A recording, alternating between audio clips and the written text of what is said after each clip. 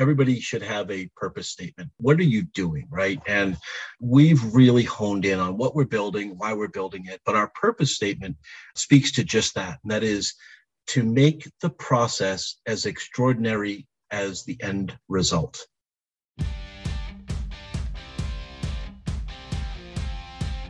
This is the Wealthy Contractor Podcast, brought to you by G4 Marketing. Interviews with today's top home improvement entrepreneurs about marketing, sales, money, mindset, and lifestyle. Now, here's your host, Brian Kaskavalciyan. All right, everybody, welcome to another episode of the Wealthy Contractor Podcast. This is Brian Kaskavalciyan with G4 Marketing Group. And I am here with my longtime friend, Craig Leary, who we have been trying to get him on the podcast forever. We're going to make up for lost time. Welcome, Craig. Appreciate you being here. My pleasure. Thank you for finally having me. I've been asking for 3 years. Yeah, I know. Well, you finally earned your way in. No, I'm kidding. Wait till you. All right, you guys, you're going to love Craig. He's like one of the smartest people I know in this industry. Craig, you tell everybody your story, the 2-minute version of your story, and then let's dig into some of what you're doing now.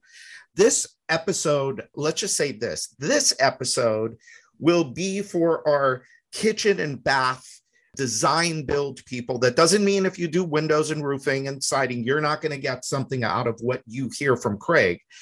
But Craig is now in the kitchen and bath business. So we're really going to be focused on that because it's a little bit different than what we normally discuss here. And so, Craig, give everybody the 2-minute background on you. Sure, absolutely. So first of all, I'm not even the smartest person on this podcast, but thank you for the kind words. I will say that my journey has been unusual. I set out to be a lawyer. Dad wouldn't pay for me to go to law school because he hated lawyers. And something we all have in common. And so I thought, I'll show him. I'll become a high school phys ed teacher. I did that for a year. I hated it. Truthfully, I hated the children. Not a very popular thing to say, but so I ended up taking a job. I started canvassing after 1 year of teaching, and 33 years later, I'm still in the industry. And along that way, I've had the pleasure of working in the wholesale end, where I learned a lot about the industry. But most of my time has been in the retail end, and I've worked for some of the best and brightest. I think the turning point in my career was I got a call from Dave Yoho to interview for a role on his team. And after 6 weeks of interviews, which will resonate with anyone that knows Dave, I got the job, went to work for him, and that just opened up a lot of doors. So in that journey, I worked for some of the smartest people I've met in this industry. I had been to work for Thompson Creek Window as the VP of marketing, as he called it, sales and marketing. And I was the chief operating officer at West Shore Home, and ultimately decided, if I was going to work for somebody that was really challenging, it might as well be myself. Both great guys, learned a ton from them. So about a little over 3 years ago, I bought a small $500,000 a year, 30-year-old remodeling company, and it doesn't look much like it did the day we bought it. We've really scaled the business and built that business with the intent of coaching and consulting, which I've been doing, as you know, Brian, pretty consistently for about 13 years. So yeah, that's my story. I chose the kitchen and bath business because I was tired of 18-20% lead cost. And I've discovered that I can have a lower lead cost, but you pay a price in many other areas. So yeah, the journey. So yeah, kitchen and bath, the custom side of it, which is what you're doing, is a very different business than the, quick turn replacement business that we mostly talk about here. But I think we leave some of the kitchen and bath people maybe behind. And so do you want to just talk about what are some of the differences between the business that you're currently in and the one that really you come from, which is the replacement side? Yeah, I mean, I thought naively that, there's a lot of similarities and I'll just have a lower marketing cost and more repeat and referral business and get to, use the creative side that I have. And now what I know is it's a very similar business with some important distinctions. The biggest distinction I would say, though, is that the processes necessary to be successful in the kitchen and bath space, whether you're design build or you're doing more pull and replace type work or somewhere in between, the processes are critical because when we sell a window or siding or a roofing, we have somewhat limited selections. But when we sell a kitchen, we're literally ordering every part out of a catalog. And so the customer expectations are significantly different. The customer journey is significantly different. There's more subjectivity than we experience, for example, with a roofing sale or a window sale. And we need to really paint the proper expectation of what the customer is going to get. And so, yeah, the processes are critical. And ironically, the processes that are required to be successful are also the processes that would allow a business like this to scale, which, as you know, Brian, is my goal. I want to prove that we can build a scalable business in this space. Yeah. And unlike what you told everybody at Accelerate, I did say if anybody could do it, it would be you. And you're well on your way to doing it. I mean, do you mind sharing some numbers? Yeah, no problem. No problem. So when we bought this business, we knew we didn't want to be a $500,000 company. I knew that I wasn't going to take, they had 1.5 employees when we bought it. And I knew I wasn't going to take the place of the owner. And so we had actually took a unique route, and we said, okay, we're going to burn some cash and we're going to build the business we want that does two things. It lets me surround myself with really good, bright people and lets me, work on my consulting business. And I had a number that I said, okay, I can burn this much cash. I burned a lot more than that, unfortunately. A couple of things happened you might have heard of, COVID being one of them. But at the end of the day, we ended up in a situation where we got the business we wanted, we're profitable, and we paid a price. No different if we had gone out. I'm actually out right now looking at an acquisition. It's actually turned out to be less expensive than if I were to acquire this business. And so we paid for that along the way. But where we're at right now is we're going to do about $6.5 million in installs and $7 million this year in sales. We're sitting on a profitable backlog, and that's an important distinction, of about 3.7 million. And we're not quite where we want to be. We're on our way to a 50% gross margin. Currently, we're operating at a 47% gross margin. And we just had a price increase that gets us to the 50%, but unfortunately, we won't see the benefit of that for about 6 months. An interesting thing about the price increase, we had it on March 1st, and on March 8th, the sales team hit the monthly sales target. So the price increase was non-consequential. So for people who wonder, can I survive a price increase? The answer is absolutely. The team didn't even bat an eye, and they hit their sales goal, 8 days into the month. Nice. Wow. So, you mentioned a couple of things. So you mentioned the team that you built because you did not want to run the company. Yeah. So it might have been different in terms of burning cash. You say burning cash, but what you really did was you knew, okay, I need to invest a certain amount of money into building the right team and building the right processes and systems. Yeah, right? That's a much better way to articulate it. Yeah, I think so. I mean, for other people, maybe it would have been burning cash, but you had a plan going into it. So what are the mistakes? Let's talk about this. So what are the mistakes that you see being made in that part of the business, the kitchen bath kind of design build side of the business? What are the big mistakes that you see happening there?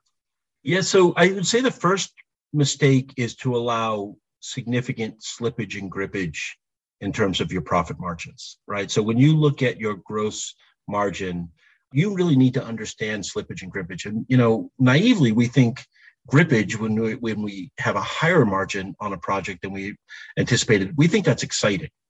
What we really need to realize is it just means we have an unpredictable sales model, right? So not paying attention to that, right? That's the metric that tells you, okay, yes, we have a repeatable and predictable sales business.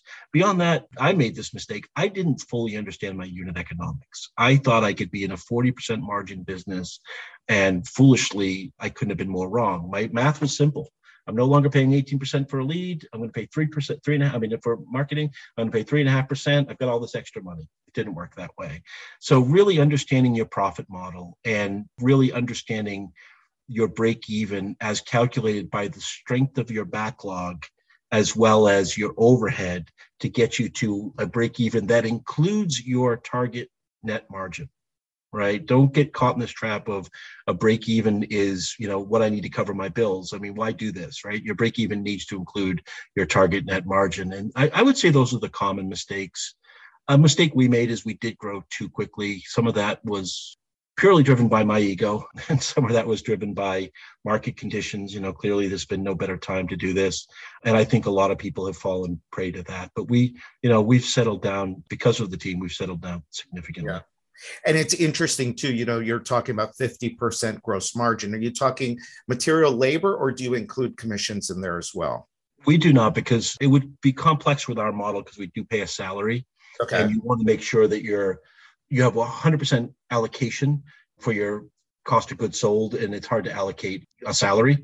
So we only put things above the line that we can allocate to a job. Why did you choose to do salary versus commission?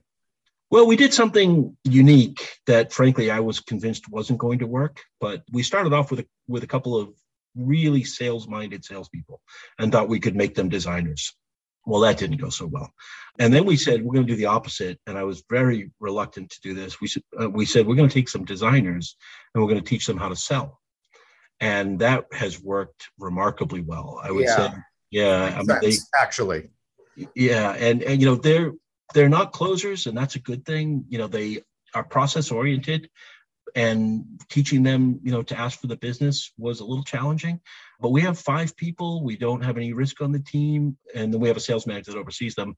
We don't have any risk on the team, and everybody's hitting their numbers every month. And they've really adapted well to it. So I want to talk about the consulting side of the business in a few minutes, but sticking with this. So you mentioned the importance of the team that you've built.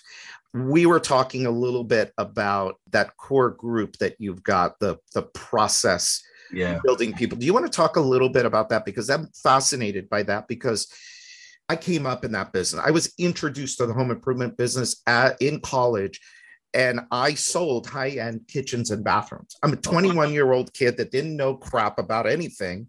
My friend's company, his parents owned a kitchen and bath showroom. They had a construction company. They opened the showroom, and I became a designer / 100% commission salesperson for them. I didn't know anything, but I started designing kitchens and bathrooms. And what would happen is we would start the job, and they loved us. I mean, that first day, they were so excited. They loved us. We demoed, we cleaned up, and it was all downhill from there. And so I think that that's part of the problem with that business, is that the jobs take so long. So what you're doing is you're saying, okay, how do I take that and how do I make this into a replicatable, consistent, reliable process? Am I correct? Yeah, you're spot on. And in fact, our purpose as a company, so everybody should have a purpose statement. What are you doing, right? And we've really honed in on what we're building, why we're building it. But our purpose statement speaks to just that. And that is to make the process as extraordinary as the end result, right? And if you ask anyone in the organization, they will, and you say, what is our purpose? They'll say, to make the process as extraordinary as the end result. Because we discovered that we were building some really beautiful projects. And at the end of the day, we couldn't understand, why are these customers not singing our praises? And well, it's because we made their life hell from what you described, day one, when they're super excited to, and so we built out a sort of a unique thing. In fact, I was talking to a G4 customer that I work with who is phenomenal. He's just a bright guy. And he said, how do you afford to have a business systems group in your company? And my response was, how do you afford not to? Not to, yeah.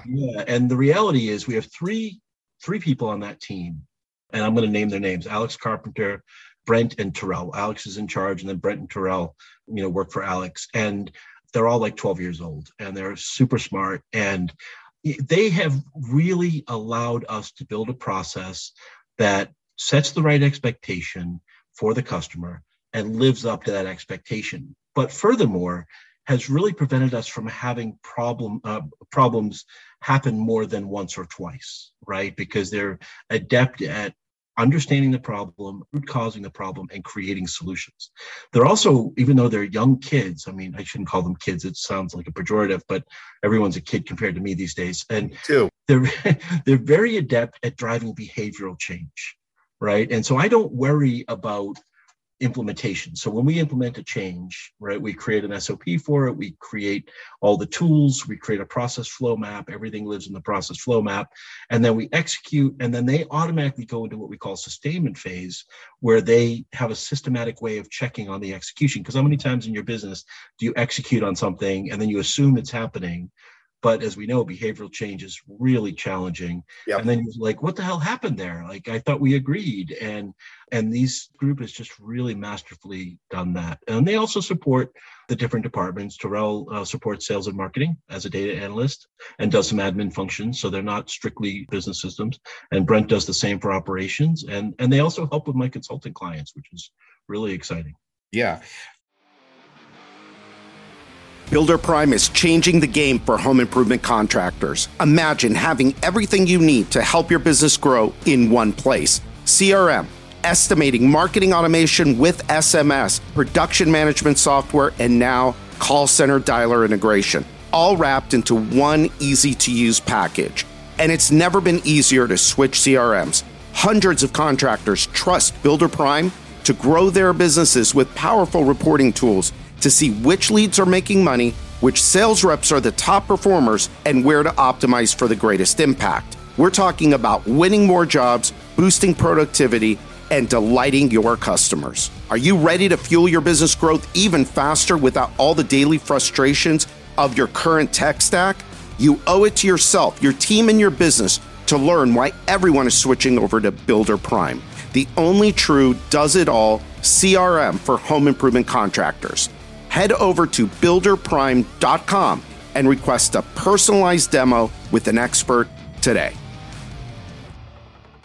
I got two thoughts at once, so I've learned I better write it down, otherwise I'm going to forget. So on the process side, so I know you do a lot within the CRM. We talked a little bit, you and I talked about that last week, but how much is it the technology? How much is it the people? Does that make sense? It makes total sense. And when you ask the question about what we as an industry do wrong out of the gate, I would say this is true of exterior remodelers as well as interior remodelers. I rarely come across a company that has effectively implemented their CRM, and most people do it hastily.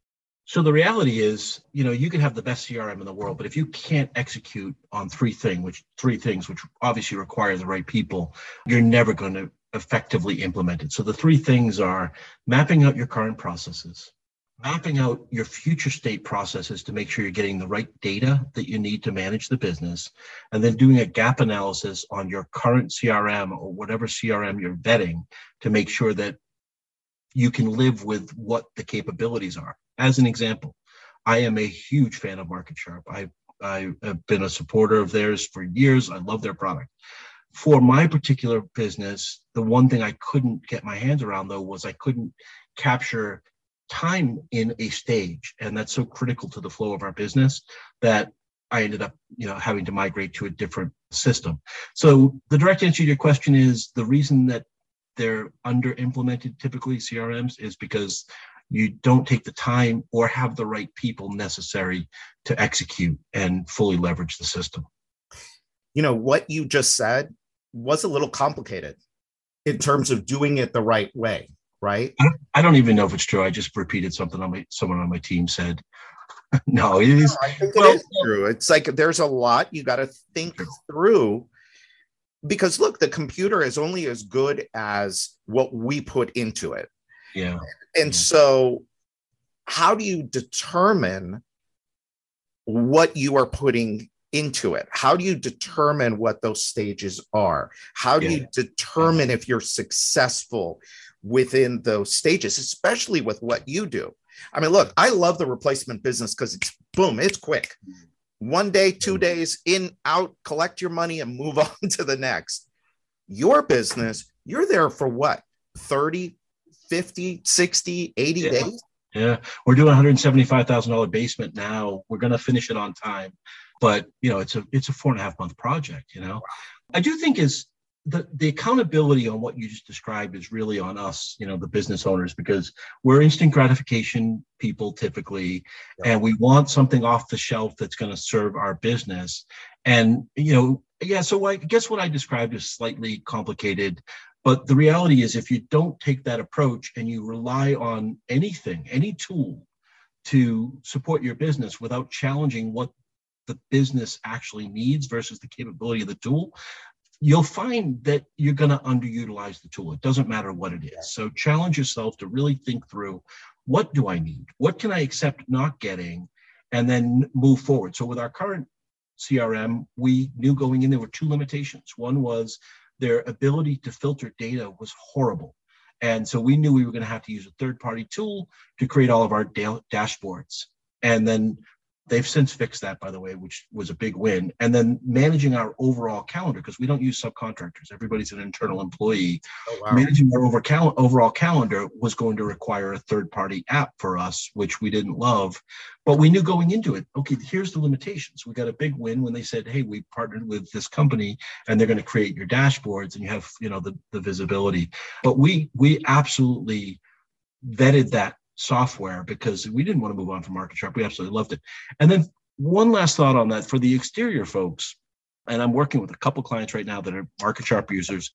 You've got to make sure that you're leveraging that. There are things in your business that can be done in Market Sharp that you're just not doing. And I love Trello, for example, but when I see people who have Market Sharp managing production through Trello, you're under leveraging the system, and there's a way around that. There's a way to fix that.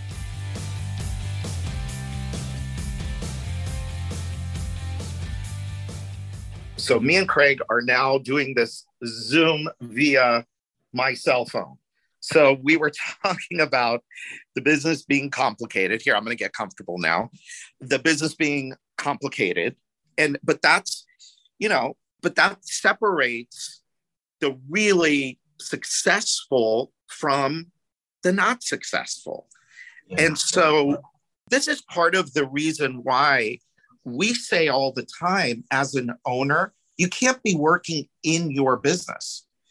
You got to be working on your business. And so what does that mean? So tell us so it's really interesting. So you started this business, but you said, I'm not going to be working in the business. Yeah, absolutely. Because I've got a consulting business. Yeah. And so talk a little bit about that, because that's weird for most people because they're so stuck inside of their businesses. It's like the number one thing if you really want to be successful, you got to get yourself out. And so you can work on the business. Yeah. Before I respond to that, let's not lose the fact that it's really ironic that you're having technical difficulties when we're talking about under-leveraged software and so, yeah. So I went into this, at my age with the experiences I had, and I thought long and hard about what really excites me. And what excites me is working with people and watching them grow. And so I did set out deliberately to run my business on, I started off about 20 hours a week and then 15 and now 10. And I couldn't do that alone. I mean, I leveraged the resources of Certified Contractors Network, who I know you're partnered with. And, some of the key things we've built into our business has been from that. But that's an example of me working on the business, right? How many times have people on the call left, Accelerate or some other event and said, I'm going to implement that. And then next thing you know, you're out running a lead or you're on a roof, right? And so I was very deliberate about the fact that I was going to focus on two things. The people, I don't worry about the customers. I have not had a customer issue that I had to get involved in about 18 months. I take care of the people and my team takes care of the customers. And my engagement with the customers is when I hop onto Facebook and I say, thank you for the review and things like that. And so I focus on the people and the profit, and they focus on everything else. And it's really allowed me to continue my consulting business, and that has taken new forms over the last few years. But and to work with young, they don't necessarily have to be young, but smart people who want to learn how to improve a business, how to grow in a business. And the best example of that is Alex Carpenter was my assistant at one of the roles I mentioned previously, and he used to walk my dog and get my lunch. And he now heads up the process improvement for our company. And then Brent started with us as a carpenter's helper. And I just talked to him a couple of times. I said, this kid's smart. I'm going to pull him in and have him think about the recruiting problem, see if there's something there. And now, I mean, at his age, the growth that he has shown in 6 months, and he's literally 22, from carpenter's helper to driving meaningful change in our business has been astounding. Wow. And yeah, it's crazy. What but do you that's because I'm working on the business. What do you attribute that to? Empowerment, giving them the ability to make mistakes, giving them the ability and the tools to think critically, having a network, right? And so going back to your question in the beginning, which was such a powerful question, what mistakes do we in the kitchen and bath business make? In other words, not having a right network, right? So being a part of a group in CCN, Accelerate was so exciting to see so many people that, the message resonated because they're, and so being part of a group, my team works with people in our network to improve. They bring a lot of value to those people, but they leave with a lot of value. And yeah, I would say that. And a little bit of luck, but I'll always rather be lucky than be good. Yeah. So what do you see coming for the rest of the year and kind of into next year? Are you kind of bullish about where things are headed? I mean, what do you think? I mean, obviously you're looking at another company to acquire, but what do you kind of see happening? Yeah, I'm like most people, like everybody should be. I don't like the expression hoping for the best and planning for the worst. I'm planning for the best and planning for the worst, right? Yeah. I don't think we're going to experience a precipitous drop in the business. I don't think we're going to go through 2008. I think there's too much money. People have access to money. And, I still think there's, with the challenges around housing stock, people are tending to nest more. And, to do that, you need to improve your business. Sure, there's some bumps along the way. It was painful to have to adjust our budget for fuel costs and things like that. But I think, we're going to see smooth sailing for a pretty good stretch here. And yeah, will leads get a little more challenging? Sure. But, we started a year ago, before the craziness with the war and all that. We started a year ago rethinking our marketing, because we knew it was too easy. And so we started to build out, better organic content and to really focus on driving organic leads. And we literally have a person whose job is to leverage promoters in our business. He also is the person that's responsible to report out on our net promoter score. And he takes a lot of pride in that. And he meets with every customer at the end of the job. And we track future product interest, which was meaningless to us for the last couple of years, but we know at some point we're going to be able to mine that out of the database. And so I'm really optimistic. I feel if you're planning effectively and you don't get caught up in this embarrassment of riches that we've all had and that I've been, incredibly blessed with, and you plan for some normalcy, I think that's probably what we're going to experience. And I'm really glad you said what you said about marketing, because I think that that's where people, if they're going to get caught anywhere, it's there. Where all of a sudden it was, you said it, and I'm glad you said it because you're admitting it. It was easy. Yeah, it's been easy the last couple of years, or not years, but almost a couple of years. Yeah. And it was never like that before. And so, it's time now, and I'm telling all of my clients, especially the ones in mastermind groups, is, hey, we talk about it at every meeting. It's like, what are you doing to add more resources to marketing? And even if your lead costs are low, and Brian, we got plenty of leads and our lead costs are low. Oh no, you start working on developing new lead sources so that when things do contract, as we know they will, you're not caught, with your pants down.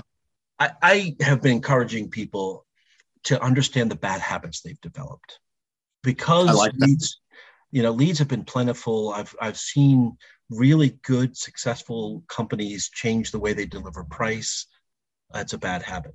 I've seen people change we're big on filtering. We subscribe to the Pumpkin Plan. If you haven't read it, please do.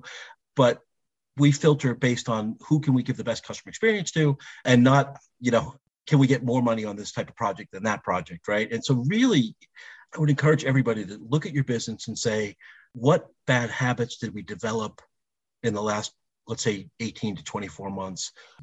Some of them are brand risks that you might have done irreparable damage to your brand. And I will be honest, I've seen a couple of people where I say, boy, that is going to sting you. That is going to hurt. And then some of them are, Can you give an example of one of those without naming names? Yeah, to not call a prospect back because they don't fit what you want, and to not contact that prospect is, to me, irreparable brand damage. Because the reality is, in this day of social media, it only takes one person to say, and it may not have happened yet, but to say, boy, I reached out and they didn't call back. And then 3 and 4 and 5 people are saying, yeah, I reached out too. And, that is hard to recover from. And that stuff lives there forever. Right. Yeah. Or another one that is very common for, 2-step process people, or even one-step process people that are off process, is to say that I will get back to you with a quote and not do it. Yeah. A third one, I can go on for hours, but a third one is this bad habit of mailing quotes. Horrible. And then the control, this will be the last one I'll share because I can literally talk about this for hours. The control around salespeople and their processes, right? Because leads have been so plentiful, sales have been so plentiful. We have let sales reps develop habits that probably wouldn't fly pre-pandemic, right? And by the way, leads were pretty strong pre-pandemic, not as strong as, there is no post-pandemic, but when things wound down, and so I encourage you, please look at your business and say, have I developed bad habits as a company? And how can I start to turn that around right now so that I'm positioned well, along with what you said, Brian, which is start adding those lead sources, right? And, we're trying something on YouTube right now. We don't need the leads. In fact, we can't handle the leads. But we're trying something on YouTube right now because we want to know. And we're revamping our entire message, and changing our content for organic because we want to be able to, hit the ground running when, there is a slight downturn.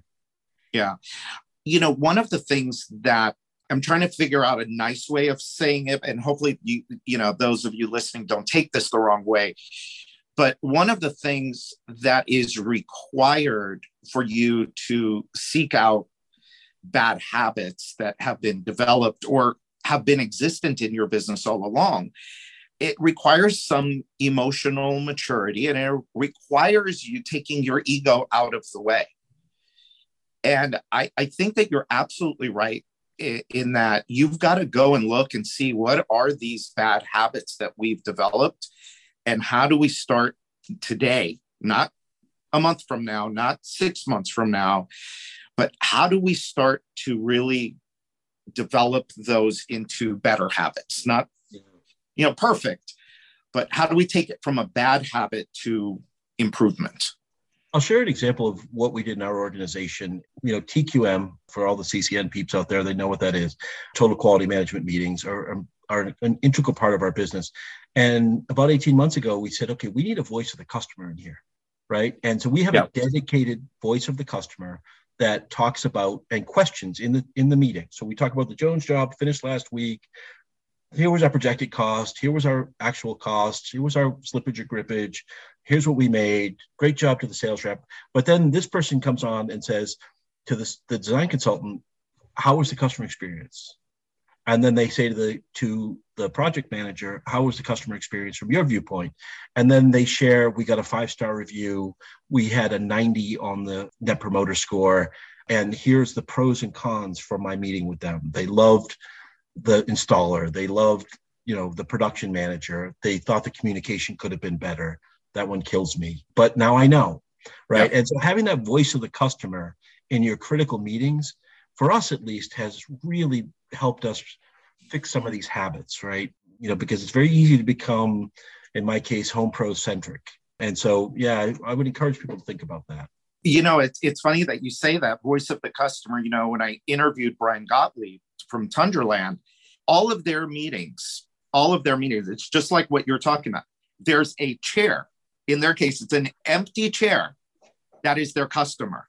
And everything that they do and everything they talk about, they look at that chair and they say, okay, you know, that's the voice, that's your voice of the customer. And I think, you know, we forget about that. Yeah. I think there's times where we forget, we get so like, you know, like you said, Home Pro centric, G4 centric, you know, Brian's roofing, Brian's window, whatever centric. Yeah. And we forget that the most important person in this is the person that's giving us the money. Yeah, absolutely. That is the most Brian Gottlebian, I think I just made up a new word, thing ever. And that's a great example of the power of a network. Brian Gottlebian. When I can listen to Brian, you know, share, I mean, so many things about our culture, quite frankly, you know, were just things I stole from listening to Brian Gottlieb. I don't get a lot of time with him, but a couple of years ago, I was in a cigar shop in Las Vegas and I bumped into him, shockingly. No way. Yeah, and I could have just listened to him. Some of the things he said to me, this is when I was at Thompson Creek at that time. Some of the things he said to me resonated so much that when I started my business some years later, I actually remembered them and executed on them, particularly around culture, right? Because he is just he's the king of culture. Yeah, absolutely. Yeah, well, awesome. Well, Craig, this has been great. This is going to be the first of many. Craig is going to be back because there's a whole bunch of stuff we didn't even get to, but I think that we've given you guys enough to think about. I mean, the whole bad habit thing is great. The marketing, thinking about the future, looking at your CR. I mean, we covered a lot of ground here.